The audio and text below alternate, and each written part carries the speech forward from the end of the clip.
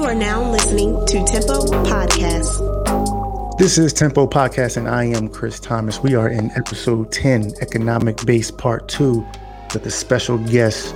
We are continuing our discussion today about the fundamentals of economic development involving people, money, and the transition of this money to willing participants who are invested in creating sustainable communities. Before we go deeper into this, I just want to come to this conclusion and this thought that let us draw to this conclusion involving communities first. Communities are not our zip codes. That's your neighborhood. But communities are this. They're a unified group of like-minded people communicating in a progressive direction for a collective goal.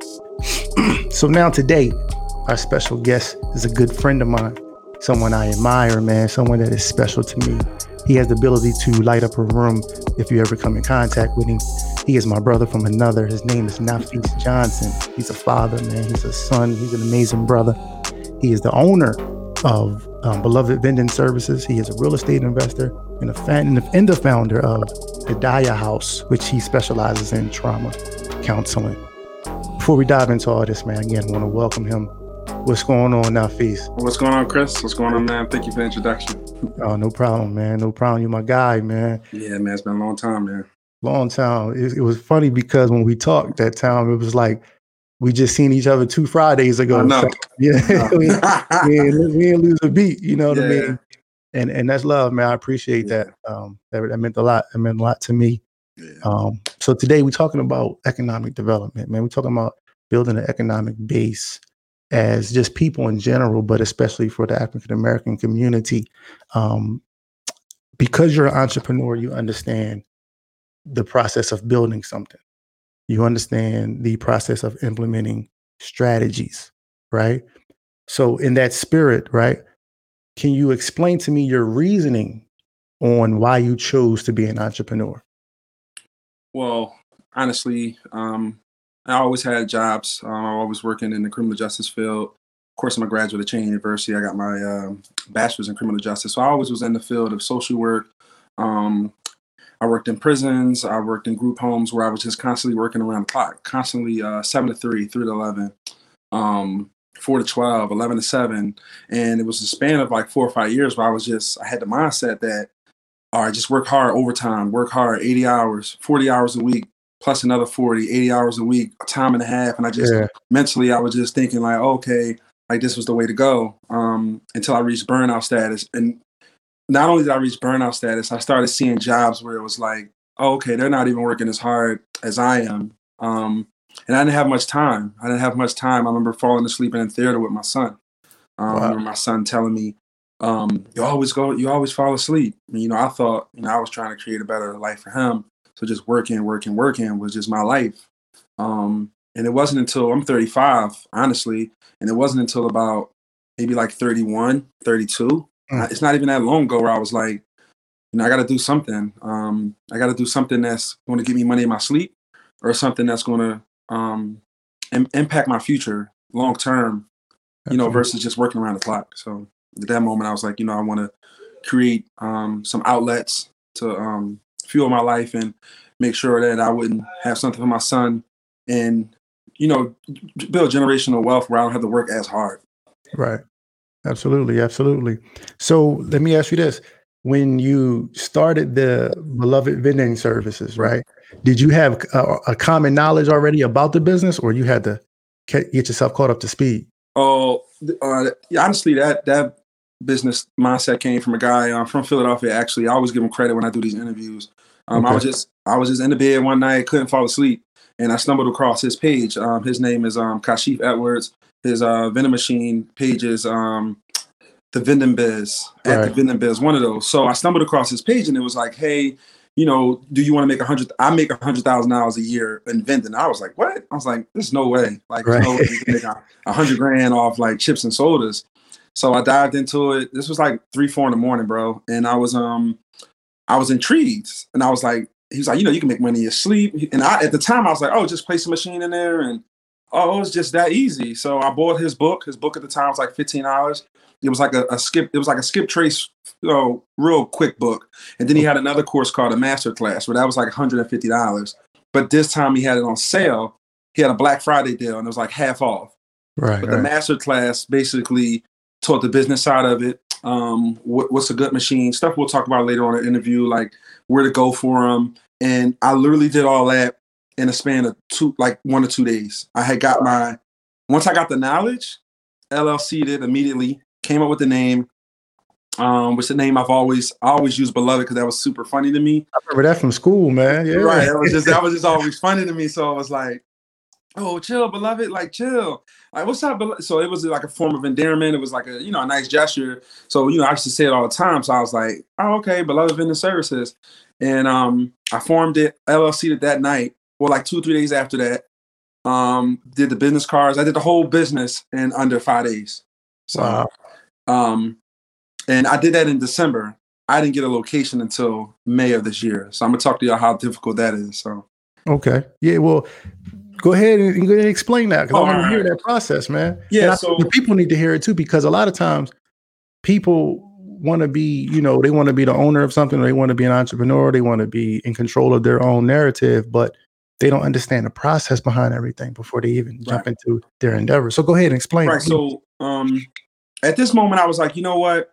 I didn't see too many people doing it. He was the only one I seen doing it. It wasn't until I got in the business and I seen like, oh, it's kind of saturated. So once he, gave me the vision and I LLC'd it, incorporated my business. Off the rip, I wanted to make it official. I was like, I'm not going to half step. If I'm going to go out there and do a business, I want to be presentable. I want to be professional. And I want, people to look at me as in that matter. So I had, I LLC'd it. Created my logo. I actually drew the logo because I got to do like little graffiti here and there. So I actually drew the logo myself. Yeah. And then I had got someone to do a logo for me. And that was really inexpensive, about $30. This is the logo actually right here. And that was my logo. So I got the logo, business cards. I got somebody to do a website. Like I wanted to go all out, right? And the things I'm telling you, to start this business, you don't have to do these things, but I recommend people get the website because the website gives me the ability for people to make outreach to me in my sleep. I've had people email me, hey, I want to request a machine because on my website, you can actually request a machine. You can say like companies can go. So if you Google my business, my website will come up. And basically if a company wants a machine, they can kind of like request it on there and it'll come straight to my email. I ended up getting a business email, business phone number, business cards. I did the whole 9. I didn't want to have steps. So everything was my business name was info at Beloved Vending Services. I got a business phone line. I got business cards. I got a logo. I brand myself. I put my brands on. This apparel. I'm only wearing this hoodie today because when I go fill up, I usually wear my hoodies. I do have button up collar shirts with the logo on it. I have pens. Pens that I just like circle pens. I have those. I have actual pens. I have flyers. So, I'll pick a day on like a weekend and just drive around Philly and just if I go to a laundromat, hey, my name is Nafis Johnson from Beloved Vending Services. I noticed you didn't have a vending machine. They might say, hey, the owner's not here. Okay, can you just give them this flyer? And I'll drop the flyer off. The flyer is really detailed. So my startup mindset was that I wanted to not have step. I didn't want to play myself. I didn't want to get out there and without my T's crossed and my I's dotted. I wanted to really go all in. And this is one of the few businesses that it doesn't take a lot to start up. So that was really intriguing to me. Like you can really get this business. You can really make money if you have $2,000 or $3,000. Really, I would say if anybody really wants to get in it, have $3,000 saved up, and you can really make money. My first month at my location, my soda machine alone made $800, and that was just in a month. My snack machine made like $600. So that first month, I made like $1,600 in 1 month.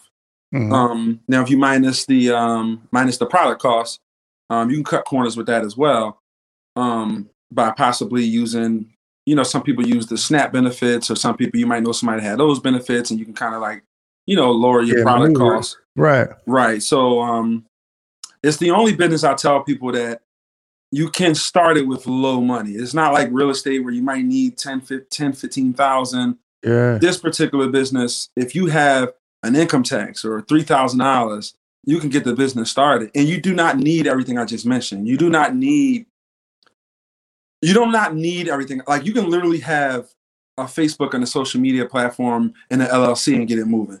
Me, if you want to be marketable, especially we're in a marketing era where we have social media and you got things popping up on the screens and stuff like that. So if you want to be marketable and being taken serious, you would get everything I said. So it took me about 5-6 months. I was cold calling, driving around Philadelphia, just getting blanks. People was like, no, I'm cool. People was angry. I had interviews where people wanted half my business. People wanted 50% of my business. Oh, I want 20, 30, 40% commission. So stop me if I'm saying too much though, if you wanted to interject and go in on it.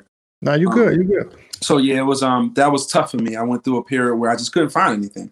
And I was wasting money. Well, I wouldn't say wasting money, but I was burning money just driving around. Yeah. Asking people, going in the laundromats.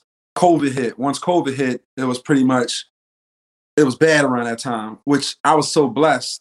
I actually put my machine during COVID, but I happen to have a loft location, and that was pretty much essential. People lived there, so it was like it was really a gold mine because people couldn't really go outside. So nobody was really going shopping. Nobody's really getting nothing to drink. So if I got an 8-story loft and they can just come downstairs in the lobby, I was the man at that time. Yeah, you was winning, right? Right. So I tell people when I started the business, they told me never go over. Like when you go into these businesses, be professional. I go into these organizations like I'm trying to get a contract, and in all reality, I am. I believe that's like, I don't mean to cut you off, but what you did was you made a power move rather than just a hustle. Mm-hmm. You know what I mean? Like you created the presentation, mm-hmm. you made yourself more marketable to all people. Because a lot of times we put ourselves in our own box or we put ourselves in our own category by the way we go about things. Right. But what you did was, man, that was a power move. So go ahead and finish, man. I mean, yeah. So, I was going into locations and I was, people were like, I had a guy, he was like, oh, I just want the machines.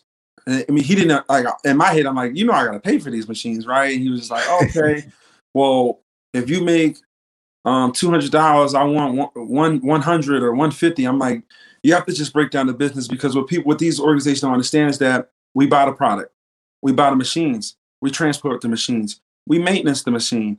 If anything go wrong, we reimburse you. If things get stuck, we have to be literally on call. I wouldn't say on call. I got to wake up at 3-4 in the morning, but you want to get that customer service background, which I do. I've worked at Sam's Club, I worked at Burger King, I worked at Walmart when I was a kid. So, you want to get that customer service background where it's like, it's not worth it, $1 pack of Oreos, having a negative attitude, or listen, bro, ma'am, I apologize. If I can just, run it by you. I do promotions where I got a lot of mentors that taught me the game. That's another thing I did when I got in the game. Once I got my business established, I paid for a mentor.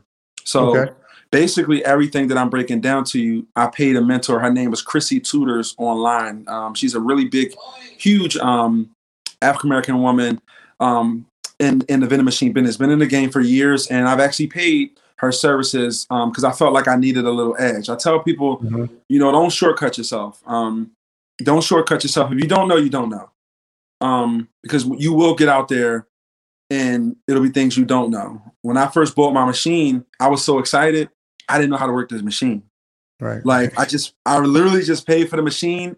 I had an opportunity to learn how to work the machine because I went to the warehouse, and my guy in Jersey, Mr. Bill from VinMedic, I put all these people in there. I always shout out all these people that was helping me throughout my journey. So when I went there, he was actually teaching me how to work the machine. I was so excited that I was just listening to him. Like, it was a big warehouse. Like, oh my God, look at this, a Coke one.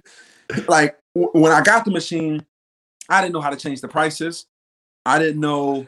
I lost a lot of the memory of what he taught me at the warehouse. Yeah. It was so bad that actually two of my snack rolls was free for like 2 days. I was setting the prices and set row E and F for free. Wow. So, right. I didn't even notice it. I didn't even notice it until I came like the third day. Cause when I first stocked my machine, I was so excited. I was going every day. Every day. Oh, did they buy something? I was going every day. And I just was like, let me just, press the buttons. Let me play with the buttons. And it just was falling out. I'm like, what the? And I pressed it, and it was like the whole row was 0. So, oh man, what Chrissy taught me was the professionalism side of it, the business side of it, what to expect. What does a good machine look like? What does a bad machine look like? Noises you need to hear. What product sells the most? What soda sells the most? There's specific products for demographic areas. When I first moved to my location, and this is no shade, but it was predominantly, when I went for the interview, I seen predominantly Caucasians. I seen the Asian community there. So me being semi-ignorant, I was like, okay, this might be a healthy place. They might not want the Doritos. They might not want this. Kind of found out my first 2 weeks, I didn't make no money because I packed it with like Skinny Pop, gluten-free. I was kind of ignorant and thinking like, oh, they wouldn't want Doritos. They wouldn't want Oreos. They wouldn't want, they wouldn't want Danishes and, but it's a hit or miss business. So basically I had Monsters, I had Red Bulls, where I had Diet Pepsis. And I vividly remember nobody buying them. I'm like, goodness. So, my first 2 or 3 weeks, I lost about $300-400. Just off thinking that I knew what I was doing. So I ended up taking the Red Bulls out, switching it for Mountain Dew. I ended up taking out the Diet Pepsi and putting Coke in there. So I got Coke and Pepsi, which a lot of people are nervous to do, is to combine Coke and Pepsi. But some people like Coke, some people like Pepsi. So that's the truth. I had root beer in there. Root beer was selling, but it was selling real slow. I took that out and put a Fanta pineapple in there, and I can't keep Fanta pineapple in there right now. Right now, Gatorade, Fanta pineapple, lemon brisk, and Sprite, and water is like my top ones. Man. But Fanta pineapple, I can't keep that. I'm filling the Fanta rolls up like at least once a week. Dang. So it's wins and losses in this business. You just have to take the loss and then understand, okay, how can I get better? What product is selling the most right now for snacks? Surprisingly, fruit snacks, Crimpets. The snack is a little more harder because there's so many choices. It's like, how do I supply all these to everybody? And you only learn through losses. So I've lost the whole row. You know what I'm saying? It's like, oh man. But I'm proud of myself. It's a great business. I'm excited for the people that helped me. I'm appreciative for the people that, was throughout my journey that helped me. And it's a great business, man. So let me ask you this, because you touched on that you had a mentor. So, to me and you spoke, and to my knowledge, you do also, for people wanting to get into business, you do the consultations. Correct. Speak about the process on how that works. Right. So the consultations, which was brought to me by my mentor, right? So when I met my mentor, she was like, look, everything I'll teach you, I'm going to allow you to go out in this world and be able to use what I taught you to make money. So I'm all gullible back then. I'm like, I'm just, just teach me right now and I'm cool. I didn't want, they say, I didn't want the whole big thing. I just wanted the moment thing, just being ignorant. Yeah. So she taught me everything she taught me. I wrote it down. What's a good machine? Names of the machines, where to find the machines, what to look for. And she was like, what I'm going to teach you is what you're going to do for your mentees. Mm-hmm. At this time, I'm like, I just got in the game. There's no way I can be a mentor. Right. But, but what she gave me was enough. So back then, she charged me a lot of, it wasn't even a lot of money. I'm not even going to put a price tag on it because I don't want to put a price tag on things. I think you still need it. So I charge people, my sessions is $40. And I teach you start to finish. So basically, wherever your demographic area is, I'll teach you where to go for the LLC, what to do, LLC, EIN, business, web design. I'll give you all my contacts. I'll tell you where you can get logos for cheap, where to find the machines in your area for cheap. If you're nearby in the tri-state area, cool. Or I'll show you where you can get machines at, the brand of machines, what machines to avoid. A lot of times when you get in this business, we got new people and they're like, oh, okay, let me get the $500 machine. And it's like, okay, that $500 machine might be leaking in 2 weeks. It might, it might have a warranty on it. So I advise people to go to warehouses. It's almost like, do you want to buy the car from the Ford dealership, or do you want to buy it from your homie in Chester on 9th Street, or what you Right. want to do. You know, I might take my chances with the warranty, Warranty, right. with the Ford company, because like, all right, they serviced it, it's cool. That's kind of like how the warehouse is. It's refurbished, they cleaned it, they inspected it, it's good to go. You might get a $200 machine thinking it's cool from North Philly, and they just want you to get it out their garage, and you're like, oh, it's $200. It's not that big of a deal. Right. But when you get home or you put it in that machine, it's not worth it because they're going to call you. And that's the worst thing you can have is people. That's like a nightmare in this business. People calling you saying their stuff got stuck, or people just losing their money, or the card reader not working, the coin dispenser is not working. So I'll walk you through the whole process of where to find the machines, what products really sell, how to look for machines, how to look for locations, what locations are the best. Right now, the top of the list will be schools. Of course, with COVID, we're not in school. Laundromats are great. Laundromats are excellent, especially if they're 24 hours. If you can get a laundromat contract, it's amazing. I tell people you can really make you can really make 6 figures a year in this business. I'm not even near close to 6 figures, but you only start making money after, in my opinion, I'm making money, but it's just, I'm still so happy to have a business. So I'm in that phase where I'm like, man, I got my own business, right? Yeah. So I'm seeing money, but I can see more money by more locations. So my goal is I have 2 machines in 1 location, a snack and a soda. So by the end of 2020, I want to have 3 locations. I want to have 6 machines. And that's my goal, and I'm working diligently to get that so I can see more money. I look at the real estate game like real estate, right? I look at the vending machine business like real estate. If I can collect $850 from this location, $1,000 from this location, and I'm not even talking to anyone. I'm not a landlord. I'm not kicking you out. It's not first class security. It's literally like Uber. I drive here. I get $400 at this location, $800 here. You look up in a month, you clearing $5,000-$6,000. Right. You know, you times that by 12, that's $72,000. You know what I'm saying? So, and that's just off 4 or 5 machines. So it's very lucrative. And my plan is to eventually knock one of these jobs that I have and just really go full all in on my businesses with branching out, getting more. I want a laundromat. That's my goal now. I want a laundromat. I want another apartment.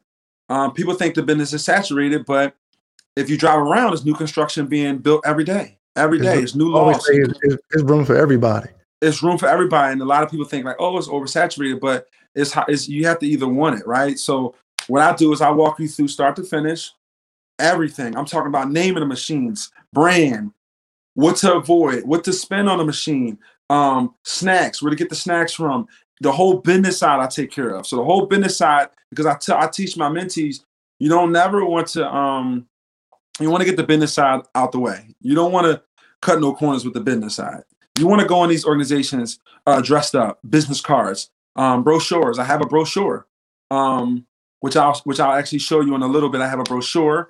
I have a binder I have a brochure that shows all my options of soap machines, combo machines, snack machines, everything you want. So I give that to them when I go there. Hey, you know, you can look through my portfolio. You can see what I have. I'll bring my documentation, my LLC. I'm an established business. I give you my website. I pretty much sell myself. And I tell people, we tell these organizations, we're selling convenience. You know, we're selling convenience, right? So my asset to your company is convenience. It's convenient for me when it's cold outside that you don't have to go out there. Eventually, I'm gonna start branching into coffee machines.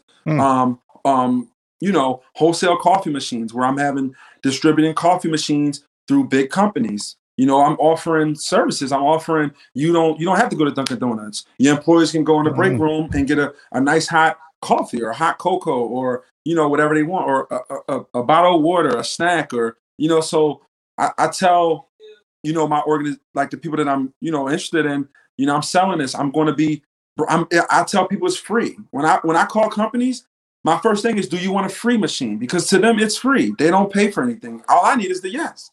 That's it. So I'm pushing that it's free. How does free sound, ma'am, sir? What do you think about having a free machine in here? Oh yeah, what do I have to do? Nothing. You don't have to do anything. I'm going to do everything. Beloved Vending Services, we're going to handle that. We're going to do everything. So that's the narrative I push. We're offering free service. We're offering free vending machines. So That's how it is. So let me ask you this. So with the consultation, you and I were speaking, and I'm definitely interested. Right. I do want to schedule the consultation. I'll go to your website and do that. But you were saying that you not only do this in the city of Philadelphia, but you also do it around the nation.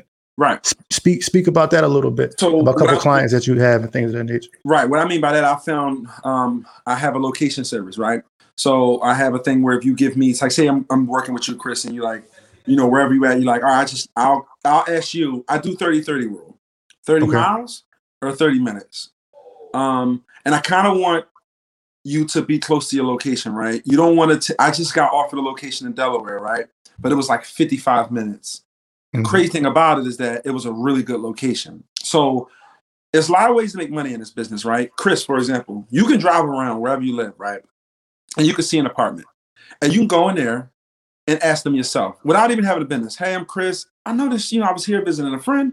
I noticed you guys don't have a vending machine, right? You can get the owner name, the number, address, and everything, and you can literally sell that location, right? You can say, hey, I got a location for sale, $500.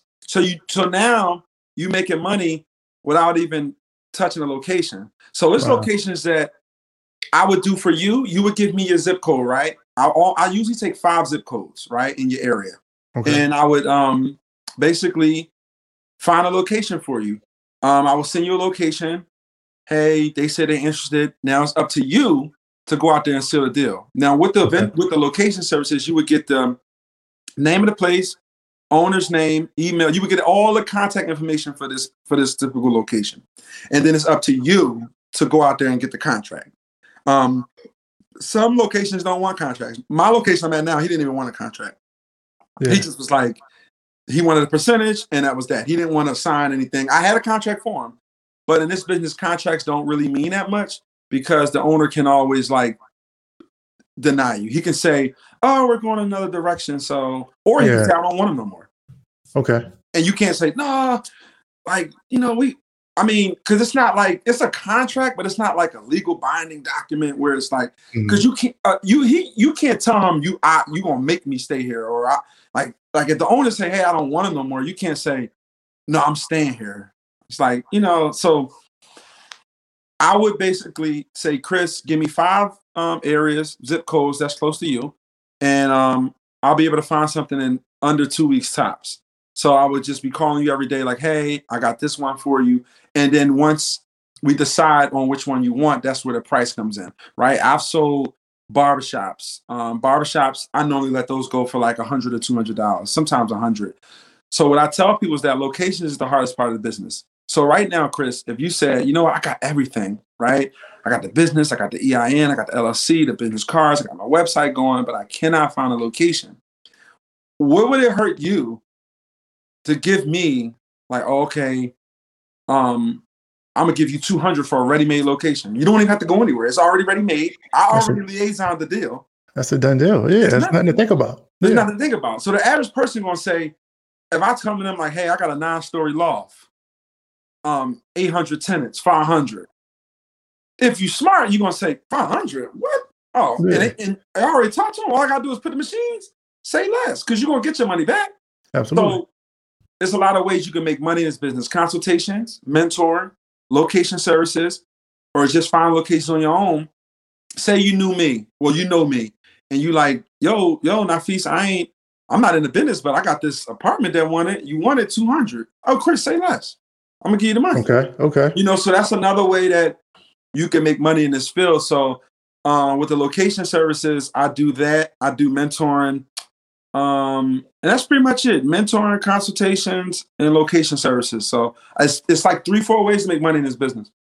So that's the whole consultation process that you offer, and people can contact you through your website. What's the address to your website? www.belovedbusinessservices.com. All one word. Belovedbusinessservices.com. So y'all heard that. All one word. The location services and the consultation is 2 different programs though.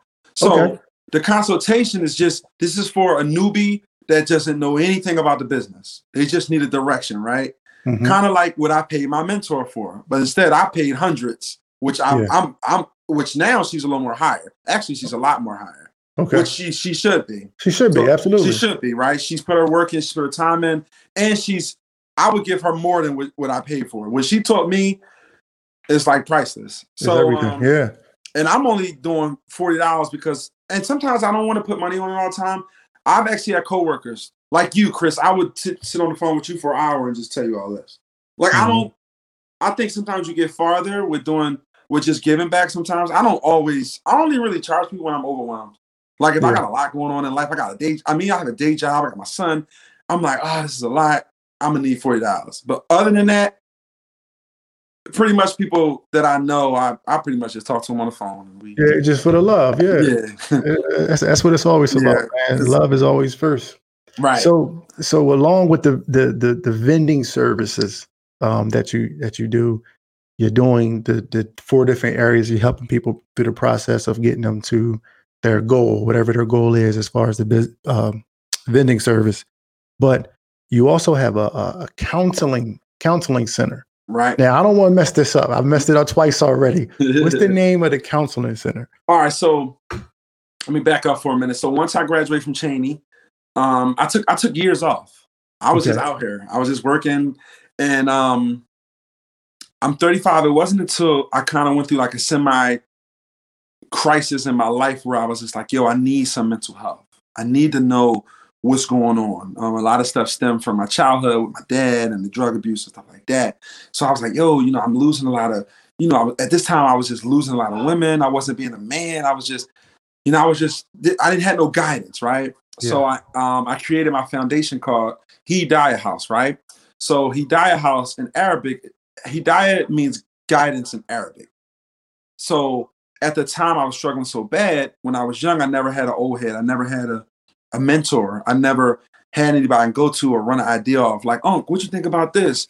Yo, cousin, dad, So I never really had that guidance. And I really, in all reality, I believe I turned out really well without it. I think we've all go through trauma in life where, we need our dad more than anything, or we need some guidance more than anything. And I'm seeing how it affects our kids. I'm seeing how fathers not being around, how angry our young teenagers are, how they're not emotional anymore, or you're a sucker if you crying, or you corny if you express yourself. So we just not tapped in with our emotions. So I went to Jefferson.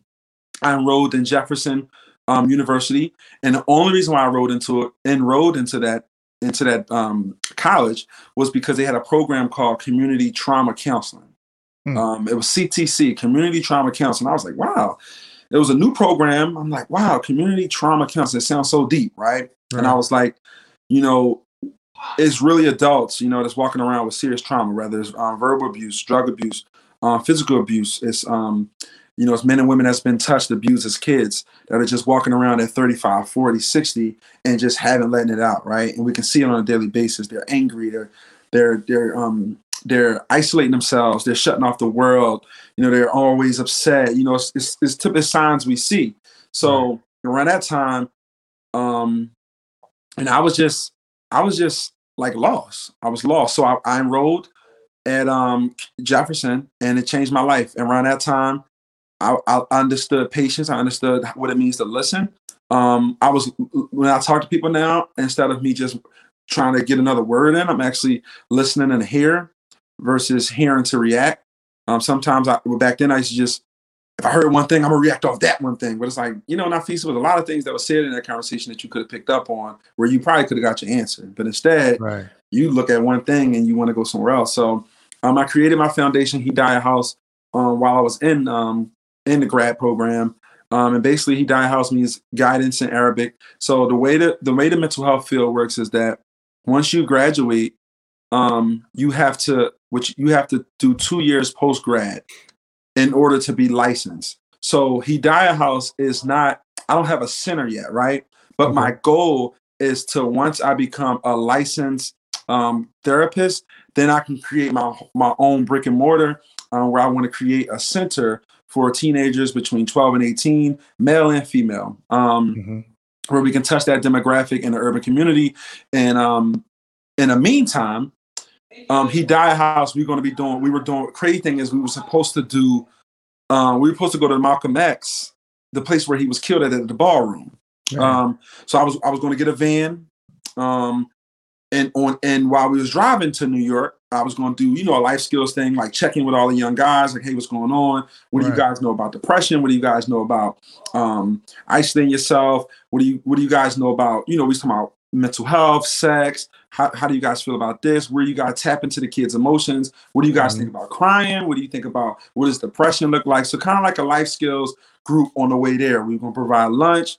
We're going to do a lot of things. So my outreach was to just start doing community trips, whether it's Six Flags, whether it's I'm Muslim, so whether it's going to a masjid out of the city, and some kids never been out of the city, so take a group of 8-9 young kids on a Friday because the city of Philadelphia excuses if you Muslim, you can get a pass for attending Jumu'ah, which is it's like Islamic. For Christians, it would be church, but for us, it will be Jumu'ah on Friday. So you get an excused pass, right? So we would have.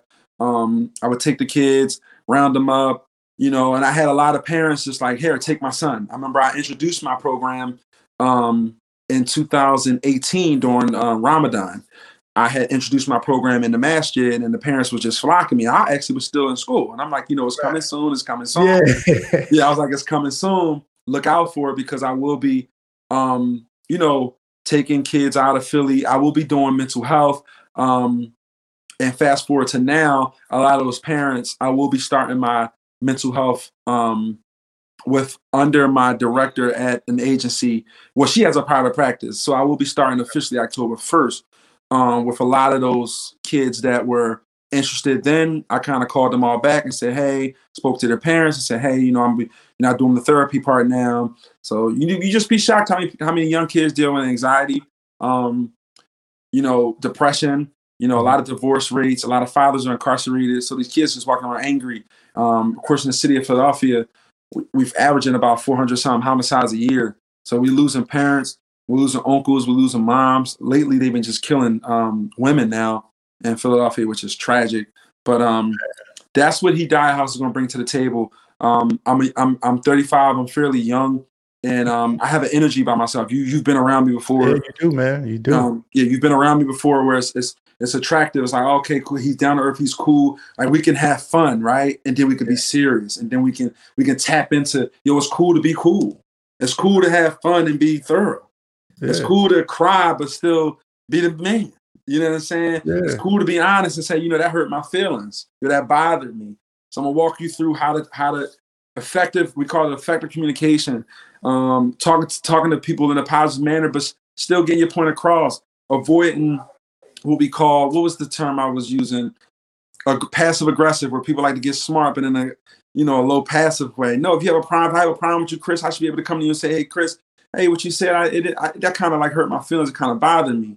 Right, and it's up to you to say, hey, I apologize. Like, I didn't take it like that. I didn't know. We don't do that now. We're just shooting you, or we're just angry, or we holding it in. So, I want people to look like me, to understand it's cool to be cool. It's cool to have fun. It's cool to like a woman. It's cool to treat a woman right. It's cool. You're not a sucker because you do that. Or you're not. If she do something to you, you cry. It's okay. It's cool. Yeah. But that's what my organization is going to bring. I will be licensed in a matter of 2 years, and then my goal is to get my whole center. I want computers in there. I want the whole nine. Absolutely. So I want to put that in the community. I want to just jump on a few topics involving the trauma of our communities, the traumas that we experience as men. Mm-hmm. And one of the things I heard you say was talking about how to treat a woman. Right. A lot of our traumas have been based upon that because of what we've seen from our fathers, right, our uncles, or old heads in our neighborhoods and things of that nature. Can you speak to the trauma that you went through as a male dealing with women?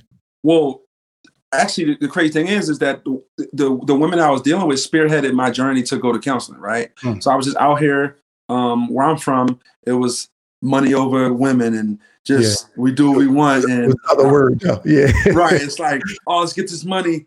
Don't worry about the women. It was like, and I'm not gonna lie, I wasn't as vulgar like that, but it was just like, man, I'm good. I can get anybody I want, right? So I was going through a period where I was cocky. I was acting like I was the man. I had money. I was working. Other people wasn't. And, I had that charisma about myself, so I thought I was untouchable, right? Mm-hmm. And it was until these two women basically broke me. Basically, was like, you ain't really the man. We can go. We got other options, right? And they pursued those options, and it broke me to the point where I was crushed, crying, like done, like, oh my god. And honestly, I was hurt that they left, but I was more hurt that I was making the same mistakes, or I didn't have anybody to talk to. It's like, yo, I couldn't run to my dad and say, yo, dad, like, I'm dealing with these women and like how to treat them. I didn't know how to treat a woman when I was young. The first time I was introduced to any kind of sexual things is my dad came in my room and he threw a pack of condoms on the bed and said, I know you doing this, so take care. It wasn't, you give him roses, you talk to him nice, you do this. Back then we was listening to Puffy and Mace. We was just trying to get fly. We had waves. We was just, man, we don't need y'all for real. It was like, man, we fly, right? And, I embodied that. And in tune, women are everything, right? Women are queens. Women are precious.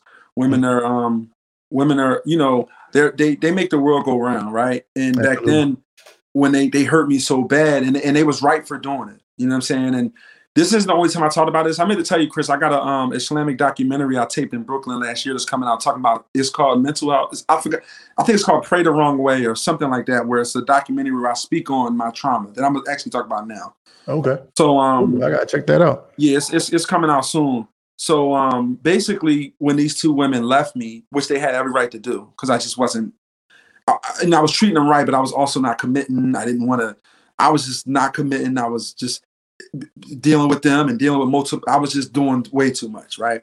So they broke me down, which they should have, and I deserved it. And I was just hurt, and I was depressed, and I went through a time where I wasn't eating. It wasn't a light at the end of the tunnel, and I realized, like, Feast, you got to change. The things you're doing out here, the way you're talking to women, the way you're moving, you have to change. You're not going to get anywhere like that. You have to be honest. If you something you don't like about a particular person, you have to say it. You can't just go out and react and just react off what you think. If you have a problem, speak up, be a man. That's the part. A lot of people don't want to be a man, and being a man means making these tough decisions. Looking people in the eye and telling them you uncomfortable with them, or you don't like what they did, that you're doing something that going to hurt them anyway, but just being honest with it. Like, look, I don't want to be here anymore, and this is why, and actually step off. And back then I wasn't doing that. I was, seeing things and doing things, and I wasn't talking about it. It was like, I'm out. All right, let me cheat on, let me do this. And it wasn't fair. So I went to school, understood depression, understood why we do the things we do. I wanted to focus on my dad and his drug abuse. I wanted to know why he did drugs. What was he escaping? Through school, I was able to talk to him and found out that, his dad died when he was 3 or 4. And, he didn't really have guidance as well. So he didn't know how to be a dad himself. So that's where I learned generational trauma being passed down. Even with women with no fathers, we have, which it creates like egotistical women saying, I don't need a man. I can go in this world without it. And I love strong Black women. I love all Black women, all any race, any woman I don't have a problem with. But I think our particular women is like, oh, I can do bad all by myself, or, I'm fine, or I don't need a man. What man? But that's a lot of it is contest to how we are as men out here, how we abandon our children. We're incarcerated. We're dying. We're putting ourselves in situations where we shouldn't, and neglecting our kids, and child support issues, little issues that we have and that impacts children. And as a man, you have to be able to look yourself in the mirror and say, I'm doing wrong. That was wrong of me. It takes a lot to say sorry, and sorry goes a long way. Yeah. So it's like now I'm more honest. I'm more upfront. If I like an individual, hey, I like you. Hey, this is what I like. I don't like to come in as business, but relationships is semi-business. It's like, hey, this is what I bring to the table. This is what I would like. Are you able to do this?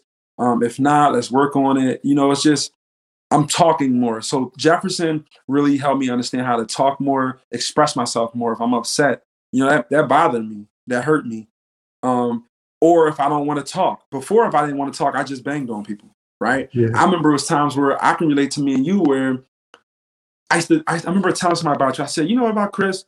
Chris will literally go 5 years and won't talk to you. And I'm like, and back then, seriously, I used to be like, how can this dude go 5 years, don't talk, and then I just meet him on a 6 year and we cool? Now I get it where it's like, yo, I need time. And if you my friend, you should know, all right, that's just Chris. And I had to really understand it, like, it ain't even nothing personal with Chris. Like, that's just his makeup. But back then I would have took it personal. Like, man, you fake, you corny, you don't even hit me up, you ain't really real, you ain't really like, no, like he got his own life, he got things going on, he got children, he got a wife, he got a show. Like nobody thinks about that anymore. It's just like, oh, he corny. Did you step to that man and ask him? Did you ask him how he feels? Did you ask him what kind of day he had? Do you know the trauma? Do you know what he went through? So that's what I'm doing now. I'm like, I understand you even more now because like I do that. People say I do that. Dad, please, you don't even be around. Bro, I'm trying to make money. I'm trying to create businesses. Y'all not doing what I'm doing. So I don't even know if I can talk to you guys, so, but people don't know that. They just think like, oh, you changed, you fronting, so I respect you more now. And it's like I've been realized it's about you, like Chris on another level. And that's who he is. And I rock with that. And I think it was until I started doing it, I was like, I think this is why Chris was doing this stuff, but I never appreciate that, man. Right. But I always, you always was the man back then. You know what I mean? You always was a true role model. We came in a Cheney and we looked up to you. You know what I'm saying? Like we wanted to be like Chris, and Chris was the man. And looking at you now, even looking at me, bro, like I came a long way.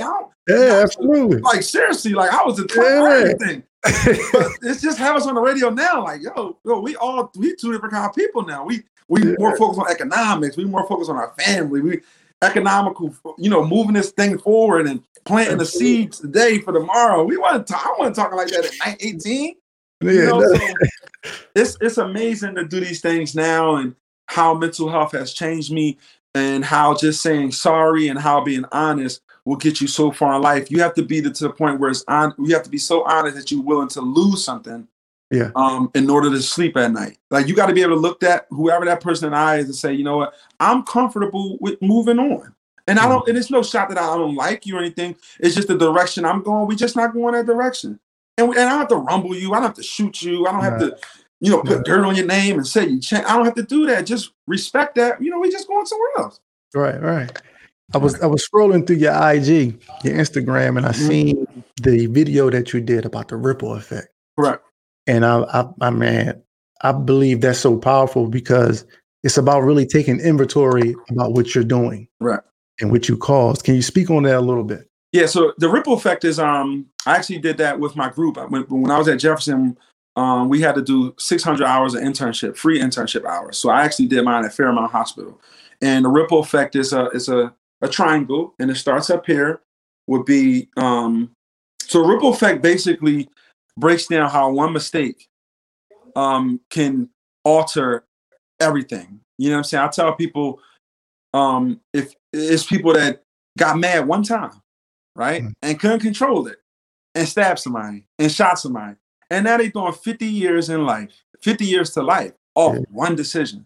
That one decision can change your life. So, as men, or as I'm gonna say a man, you got your wife, Chris, and you make one bad decision to cheat on your wife, right?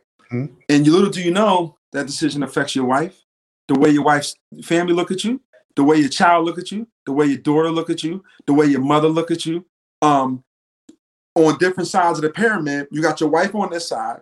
Mm-hmm. So her life changed. Her view of men changed. Her view of trust changed. Her view of what is love changed. Right. Off this one decision, right? Mm-hmm. And we don't think about that. We just out here and we doing these things, and we just like we the man. But that one decision can alter the way your son look at you, right? Because your son gonna say, "Dad, life was good. My mom was in the house. Now is mom in the house. Yeah. Now is mom not in the house. So now it's like, what's that gonna do to your son? He used to y'all eating at the table, right? Yeah. He used to y'all having family dinners, family outings. Now it's another guy, right?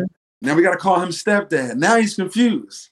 Uh-huh. We were just with my, so the pyramid just breaks down how one decision affects so many people you don't even know. Like her family look at you different now. Mm-hmm. Now it's dirt on your name. You have a business, Chris. You got a business. Now your business might take a hit.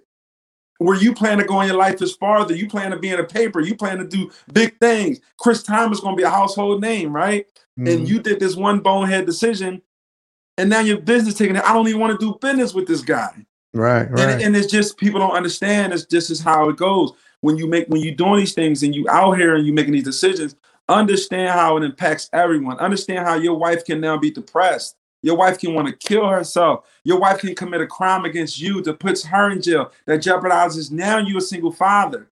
Now you got to raise kids because your wife was unable to bottle her emotions up or get control of her emotions. Now she flattening your tires. Now she busting your windows out. Now she's committing a crime, right? Off your own decision. So I like to do that decision. I like to do that group exercise to get my young teenagers to understand if you're mad, if you're upset, think about it. You don't want to do life in jail because you just got mad at somebody. Your freedom is gone. You can't rob the bank and tell a judge, I robbed him 50,000, but I'm gonna give you the 50,000 back. Right. No, I'm gonna need you to like 8 to 10 years for that, my man. Yeah. You can't say, Your Honor, I was upset. No. Boom, 10 to 20. Just that quick. So one decision can really bring the whole house down. And I do that exercise all the time. Because at Fairmount, we had new round of kids coming in once every 2 weeks. So this was one of my great exercises. I used to ask kids, why are you in here? Oh, I got mad at my mom, punched the TV. Okay, so you punched the TV, you broke your hand, you went to the hospital. Now you get mental health. Now mentally they think you need medication. Now the medication is making you overweight. Now the overweight is making you depressed because now your self-love and your self-image is taking a hit, all because you punched TV. Yeah. So now you done balloon from 120 pounds to 160. Your self-esteem is low. Now anybody say something to you, you mad, you want to fight, you're aggressive. What you looking at? Do you know who I am? I'll sock you. It just basically controls the anger management part of the depression off one decision. You don't want to go down that road. And we all will still make mistakes. And we all gonna make mistakes. But just understand, making a mistake consistently is a habit. Now it's like you just don't. Now this is just like a habit. Yeah. So I want to stop you in your tracks and get you to think more about the conscious decisions you make. Man, I love that ripple effect, and I think that adults, no matter what stage you are at life, children as well too, teenagers, I think that should be one of our like self check-ins. Like look at your ripple effect. I know for me personally, everything I do now in my, I'm 37. So I started by when I was like 28, 29. Every decision I make, I have to always look at the total picture to see how it affects the people that, I love, or the people that surround me, or how it affects me, how it change my mood, all those type of things, man. Right. So when I came across it, I said, wow. And I looked at it twice. And I was like, man, if he can just draw this thing on the screen while we're doing the podcast, that'd be dope. But I'm definitely I'm gonna repost it, man. I want people to check it out. I want people to like really implement it and try it within themselves and check it out. Let me ask you this: 2020, we got a lot going on. Right going on. Politically, socially, financially. This world is upside down right now. What are some things that you say from your viewpoint, or what you see from your viewpoint, that as a community, African-American men, that we can do different now in this time to help our country go forward? Well, I think the pandemic really put a perspective on everything. You have people that was either going to make a lot of money or lose a lot of money. Right. I think the government gave us money, and I don't think everybody did what we were supposed to do with the money. I've seen people getting a lot of money, and I've seen this pandemic bring families together. I've seen this pandemic create divorces because now y'all got to get along. It's like, oh goodness, I'm not even used to being in the house with you this long. I normally go to work around this time, right? So it done a lot for us. You have entrepreneurs that were selling dinners. You have entrepreneurs that were creating all kinds of stuff. It's like, they were delivering things. We have businesses coming out everywhere. I can deliver that drink to you. I had people making punch. It was just crazy. So the pandemic did positive things and negative things to people. This pandemic showed me that the college degree means nothing.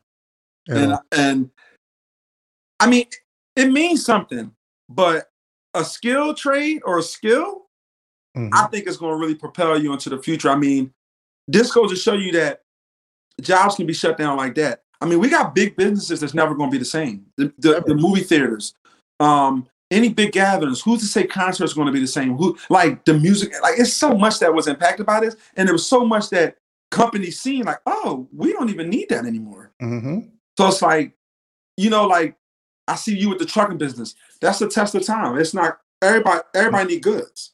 Absolutely. So that's one of the businesses that's going to, you know, stand true. The vending machine business, sadly, well, not sadly, but is really not going to go anywhere. In all reality, but hold on, but I agree with you. I see from the perspective you're looking at, but I think that it will stand the test of time because we're now going to have people confined to an area. But look at this. Okay. But look at this, right? I had people creating vending machines to sell food. I had a guy build a vending machine with meat. Like basically it was so much scarce. Like some people wasn't. I mean, I don't know. I look at it one of two ways. Like the vending machine business, because there's no touch, there's no interaction, there's no that. It's like, okay, that might work. Like I seen people creating vending machines that put clothes in there. I seen so much. Like, cause really, vending machines is not just about snacks and sodas. I can make a vending machine with anything. I could put weave in a vending machine. I could put a brush in there. I could put grease in there. I could put Tylenol. I could put essential products in there. PPE. I got machines literally for PPE. Wow. Mask. I got a guy. He got a butcher, a meat shop. He don't even open a shop no more. He said, "I'm gonna build 3 vending machines outside, and y'all just want to go here and get it." I don't know how trustworthy that is, and be like, I'm gonna press this button, and and I'm gonna get my meat. I don't know about that. Steak from the vending machine, right? I don't know what's in there, but I see your side of it, and then I see where people can really monopolize and really come up. You had laundromats that didn't have detergent. I mean, you had laundromats, or you couldn't get into a warehouse and couldn't clean your clothes, but you had a vending machine that got tied. Dove soap. I can put soap in there. I can put ink. I can put razors in there. I can put feminine products in there. I can do anything I want. So imagine that around that time, if I was in an apartment, when I was in there when COVID really hit, and I had feminine products. I had condoms. I had, like, imagine I would have came up, because like the story, Rite Aid is booked. Y'all want to wait in that line? Right. Or y'all want to go downstairs and you know, your hair hurt and you get a towel, or you want to get a drink, or you want to, you know, it can go both ways though. Yeah, I mean, it's definitely tough. But what are some things during this season that we in for our community in particular? What can we do different? Because I watch a lot of news, a lot of CNN, C-SPAN, and I'm not looking at it for the fear factor and like, oh, why this, why that. No, I'm looking at it because I'm a firm believer if you want to overcome something, you have to study the game film. So when I'm watching these politicians speak, and I'm watching the President Trump, watching him speak, and Vice President Pence, I'm listening to them because I'm gaining intel on how to counteract what they're trying to propose. So what do you think as a community, African Americans can do in this season better to advance what we're trying to get done? I mean, first and foremost, we all got to vote. We all got to vote and understand what's really going on. Understand we got to put the right people in position to move the laws that we want in terms of reform. And I think we can get a hold on prison reform. I think we can stop committing crimes. I think economically we can learn how to empower ourselves to make money. I'm trying to figure out, what are you asking me? Are you asking me what can we do as our community to beat the guy in office and make it a better life? Or are you asking me, like, what can we do as Black people for economic base? Okay, so what can we do to have a better quality of life? We're not trying to overcome the election. We're not trying to, it's like when you ride down a street, what are some things that you see that we can do better? I mean, my community, I think in terms of my knowledge and what I'm seeing, I think the gun violence is ridiculous. I think we can stop by killing each other. We need to understand that we can make more money together, and then there's plenty money. I think we're the only race where we think is impossible. Like, oh, he got 50,000, I can't make 50,000. No, you can make 75 too. We can all make money. We can all come together for a common goal. And I think that'd be the biggest thing. It's like, I had more people hit me up like, oh, I want a vending machine, but is it still stuff left? Oh, I'm hitting blocks. I can't find anything, bro. It's millions of things being built every day. But just had that mindset that we can all win. Everybody wants to just hate on one another, tear this person down. Oh, I wouldn't do business with them. Okay. Or they responded to me late. Okay, if you go to Walmart, you might not reach this person until a week later, but it's cool with you. If Walmart will tell you wait a week, but it's cool. But if I'm a black-owned business, not just start up, you got a problem because my product got stuck. All right, cool, bro. I'm on the way. I'm gonna actually give you 2 for the price of 1. No, but still, listen, you wouldn't have did that anywhere else, bro. I'm trying to help you out. So I think if we come together and understand, like, we can really all win because we're losing right now. We're killing each other. We hating on each other. We're shooting. The businesses aren't even lasting a year now.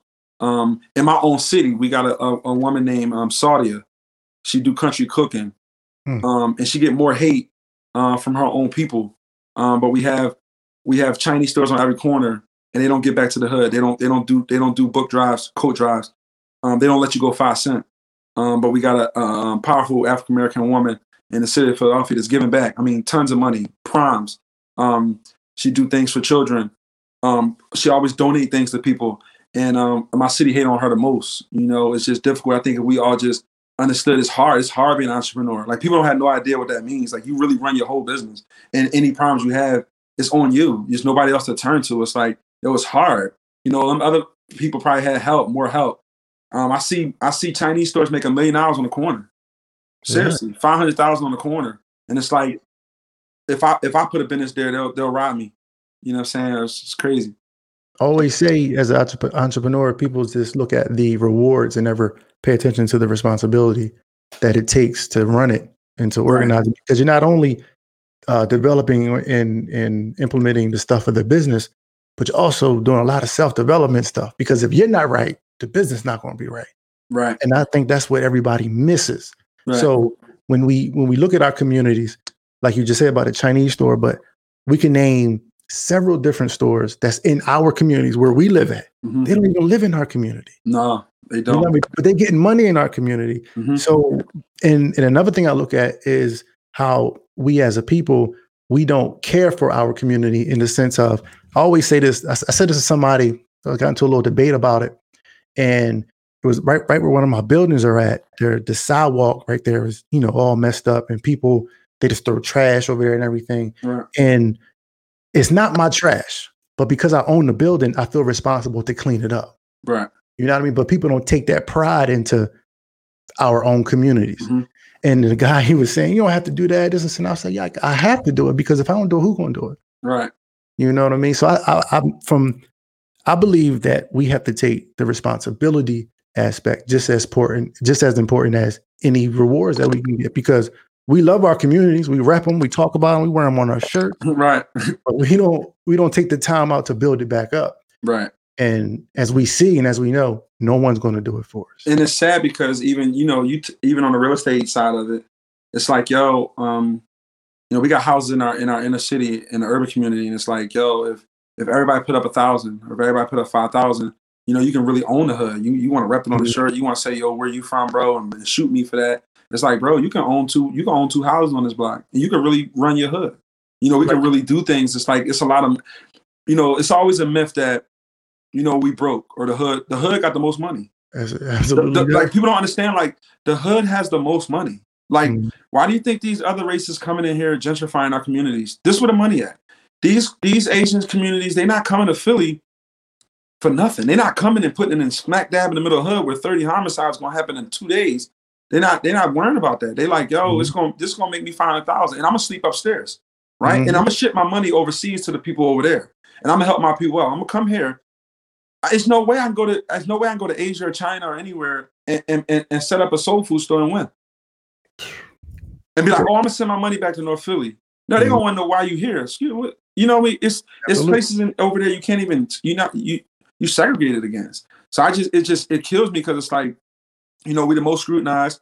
Our community, they don't take time with us. It's like, oh, yo, bro, like every time I go fill my machine, I might have. Well, I haven't had it lately, but like one guy come to me, yo, man, my soda got stuck, dog. All right, calm down, I got you. What was it that got stuck? Here, I got you right now. Oh, it's hot though. Listen, bro, like, come on. Yeah. It's like it's not. It's like it's like, what you want me to put some ice in it? Like, I mean, I'm sorry, I done gave you another one. Sometimes I might give you two of them because there's nothing to me to be like, I'm all for customer service. We ain't gonna have this problem no more, bro. Here you go. But it's like, oh, you off me now. Like, Dad, you off me? Like, come on. And, but other races, they get afforded that. You go to Willow Grove and you don't throw your trash down in Willow Grove. You don't go to Abington. No, bro, you can't do that out here. Oh, we can do it on 33rd and Burks. Or we can do it on 9th Street in Chester. Or, you know what I mean? We can, or, you know what I mean? Like, how's that fair? But I think mentally we just, and I don't know how long it's going to take us, Chris. Like, I don't know. But it's like mentally, it's like some people think we will never get there. And that's why a lot of us move out. I'm never coming to the hood. But it's like, it's tough. It's tough, yo. And I think mindset has to change. I have a idea. I've been working it with a few people, man. And I get a lot of reviews from it. Some people tell me, I'm crazy. Say, hell no. Some people say, just look at you with the blank stare like, oh, okay. So my idea is this. In every zip code, especially in our, African-American communities, we can multiply this by the zip codes. But the framework of the idea is this. We have 20 organizations or 20 people committing to inserting or putting up $500, right? $5,000. I apologize. $5,000. Okay. That becomes $100,000, right? At that, if you got 20 organizations or people who can afford it, $5,000. Mm-hmm. If you multiply that by 12 months, that's 1.2 million. Think about the kid in the zip code that might need the laptop because now they need, school is virtual now. Think about the family that may need transportation or help with transportation as far as a bus pass or something like that. The family may need utility bill help money. We just formed a budget of $100,000 a month. Mm-hmm. You know what I mean? Just all 20 organizations or 20 people who can put up $5,000. Now, the reason I put that number amount because in all of our communities, in all of our zip codes, we have at least 10 to 15 organizations, or we have 10 to 15 people who can afford $5,000 a month to be a charitable donation. Mm-hmm. You know what I mean? And, I'm getting a lot of mixed reviews about that. So I want to ask you, what do you think about that?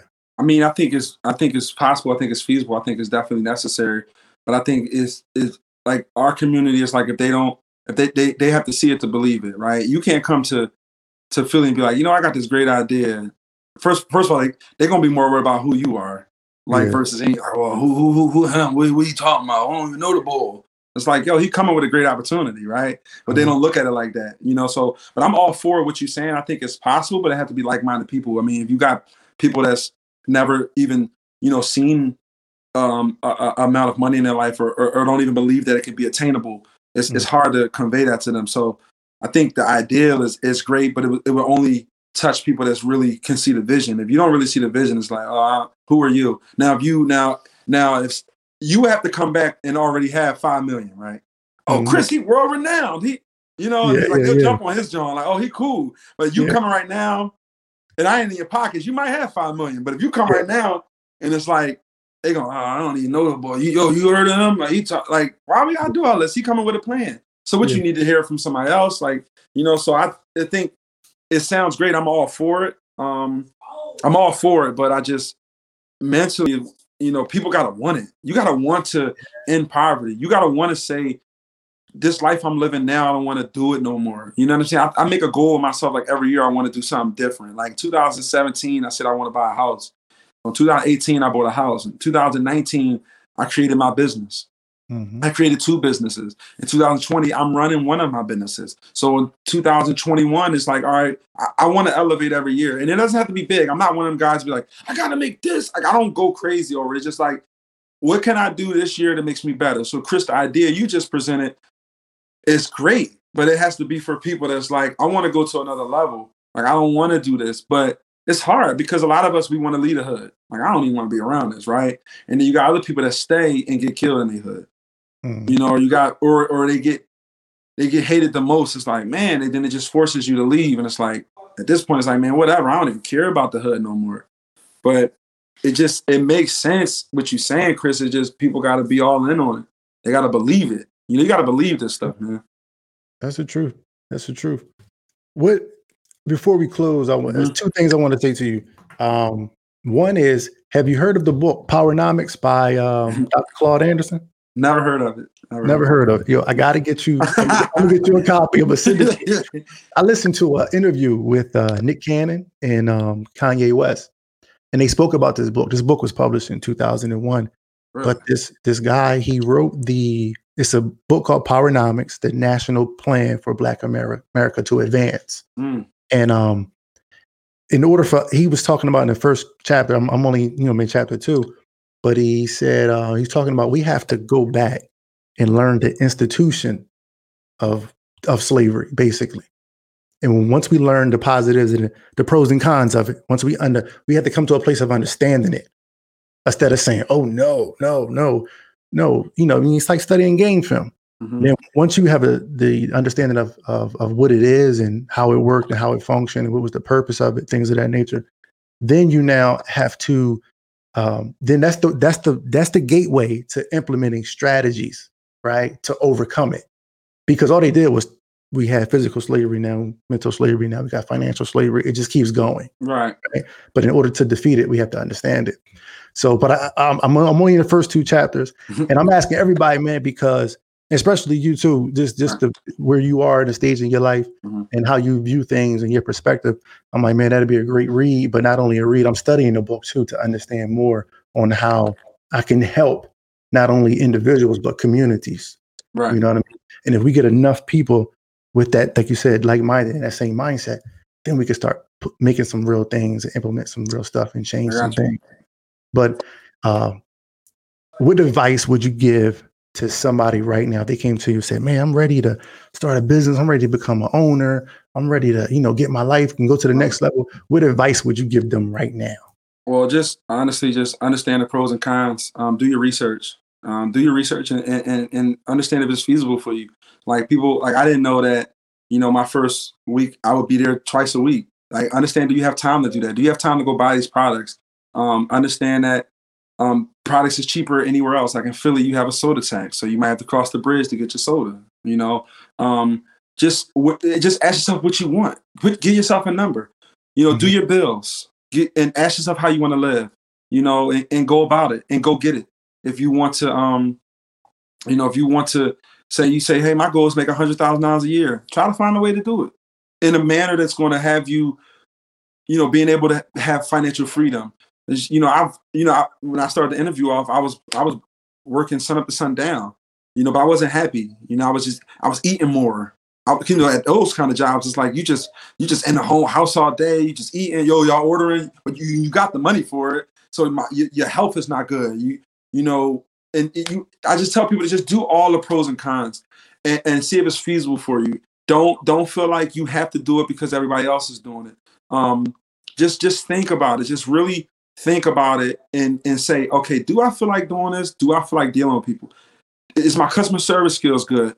Do I know how to do percentages? Do I feel like driving and going to get products, stocking this machine every week? Because I'm going to get to a point where I'm going to be having 6 machines and I'm going to be going to these locations 2-3 times a week. And I can't wait. Right. And I can't wait because it's like, I know if anytime I'm going 2-3 times a week, that money coming in 2-3 times a week. If they running through it like that, that's a good thing. So just anything you do, just write it down, put it on paper, think about it. Try not to tell too many people, because when you start getting more and more opinions, it's going to sway you from it. I learned that the hard way. Like I would run things by people. No, I'm good. Dog. I don't need sound. And then mentally you start thinking like, oh, it's not even going to work. So just try to talk to people that you think is interested in you and what you're doing in your vision. The hardest thing you're going to realize is that people are not going to be supporting you like that. I have friends that didn't repost me, that I've had in my life, been around me, came around me. I fed these guys, talk to these guys all the time. And it's like, if I get if I do something, it's like, they don't repost me. They don't say congratulations. So I had to go through that period where it's like, yo, what's going on? Like, I'm not rich like that. I just came up with an idea, and, but everybody not going to really like you like that. And I had to realize, like, I got to be around people that's probably making more money than me or got a different mindset. So be ready to probably lose friends Be ready for things to be uncomfortable. And also in business, be ready to take a loss. Oh, what I didn't share was my second day that I placed my machine in there, it got robbed. So yeah, I seen that. Yeah. My second day, basically, I don't want to say it got robbed. It was a lock issue. So they didn't put a tight lock on my thing. So I think what you can see is somebody just banged it. And then the whole thing just opened. And it was open sesame. Like they didn't break the window. So basically, I had to put like 2-3 deadbolt locks on it. But I lost $500 my second day of business, right? Mm-hmm. Because I have a platform and because like, you know, I've done things for the community and I've done positive things. I put that video out on social media and I got $500 that same night by people just donating me money. Man. So that night, that day, I lost $500 in product. And by 11 o'clock that night, I had all my money back. Man. So it goes as things to say when you put good things out there, you're positive and you're moving correctly. People see that. And that's why it's good to give a lot of stuff away for free. I've talked to so many people and they pay it forward. So I was blessed that, you know, I was able to have people say like, yo, that's crazy. That happened to him. I give him $5. I give him $10. I had a woman give me $90 from London. Never met her in my life. Man. PayPal me $90. So, you know, be ready to take a loss. Be ready to put $3,000 up and probably make $40 a week. Yeah. I wouldn't wish that on nobody, but be prepared that this is a business and you're going to take a couple L's. Of course, we want to avoid the L's. I'm sure, Chris, you took L's in your business. Absolutely. I'm sure you. I'm talking about losing 500. I'm sure you probably lost 5,000 or some big money or something where it's like, go bigger. Right? It's like, but you still happy because it's like, yo, this business, I'm making back, and it don't even matter. But just understand that it's a business, and you're going to take L's, and that's the biggest thing I can say. But prepare yourself not to. And mentally prepare yourself to understand the way this business works, and you'll be successful. Man, yo, I appreciate you. Yeah, man, no problem, no doubt. On here sharing, man. You gave a ton of information. Thanks. You gave $1 million worth. My wife and I, we definitely want to get involved with the consultation segment because some things that we want to know. We want to do it through the vending service here down in Charlotte, but. Man, I'm happy for you, man. I'm proud to see the man that you have became. Again, man, we got on that phone, man. We ain't talking years, but we like, this is my guy. That's like, my man, right? And that's love, man. I appreciate that, and I needed it too because, you know, as you move forward, man, you're gonna start to realize that, you know, people that say they love you they really don't because they don't know how. They don't know how, right? It's not because they bad people. They just don't know how to, you know what I mean? But I tell people, man, about you, he's full of energy, man. He's full of joy. So if you're around him, you can't be down. You can't be hurt. You can't be upset. Right. And I appreciate that. Yeah, no doubt, man. Again, man. And whatever, another thing I want to say before we go is I've seen that there's more money and outside of Philly with this vending machine business. I find more locations outside of Philly. Okay. So like, whenever you're ready to pull a plug, let me know, and we'll get right on it. And I just want to see you with a picture right next to the machine. You know what I'm saying? It's going to be a good feeling, man. Another stream, multiple streams, man. Multiple streams. That's what it's about. Y'all heard it. Get to his website, www.belovedvendingservices.com, if you want to get involved in the vending machine business. If you have any counseling needs, you can also reach out to him as well, too. Again, this is Nafis Johnson. My brother, I thank you. No problem, man. We'll get with you, man. All right. All right. Hope you enjoyed Tempo Podcast today.